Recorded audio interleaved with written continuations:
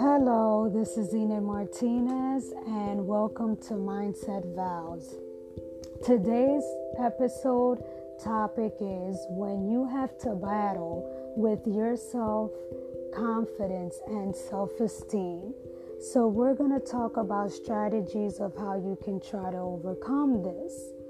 So as for self-confidence, is the quality of state of being confident and self-reliance.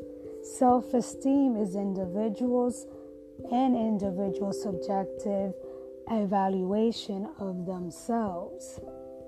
So we're going to break down. Self-confidence is something you can build and grow into. Like when you walk into a room and you already know that you carry a positive perception of yourself. Like you can just wear that dress and those shoes and just feel like a boss and like you own that. While self-esteem may challenge you to feel differently on how you view yourself and interact with others. You may still walk into a room, but you would feel some uncertainty instead of just owning the whole entire room. So ladies, we all have our moments of self-confidence and self-esteem. And I feel like in my past, of course, I've battled self-esteem. It took me a couple years to get over it. And it doesn't have to do with you being skinny and looking beautiful. You're still going to feel conscious about yourself and how others do perceive you. So it's very important for you to have your own self-confidence and your own inner peace with it.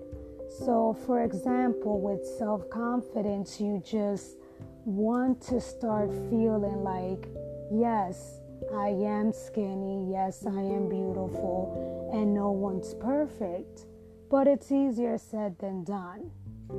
Mentally, you can feel like you're a misfit, you don't belong, but at the same time, you're this beautiful being. Also, people that you surround yourself, words that you may hear, that may cross your mind, that also can affect the way you view yourself. So, how can you do strategies to feel better about yourself? Well, sometimes you can engage with other group of women that are positive and want to try new things and want to do things to better themselves. Of course, I respect other women if they want to change and better themselves, maybe with surgery if needed.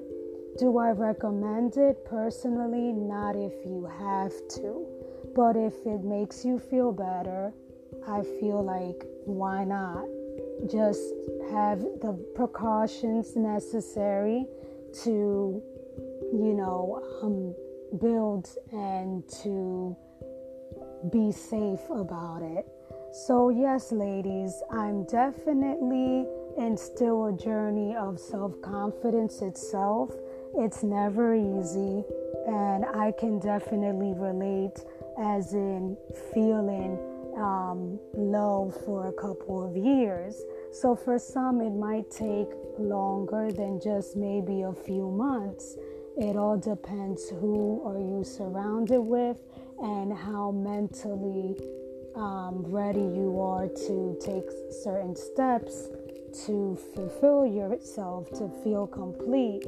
So if you want to continue with these episodes, please feel free to contact me, give me some feedback, and I'll be happy to continue these episodes. So thank you for listening. I really appreciate it. Until next time, take care.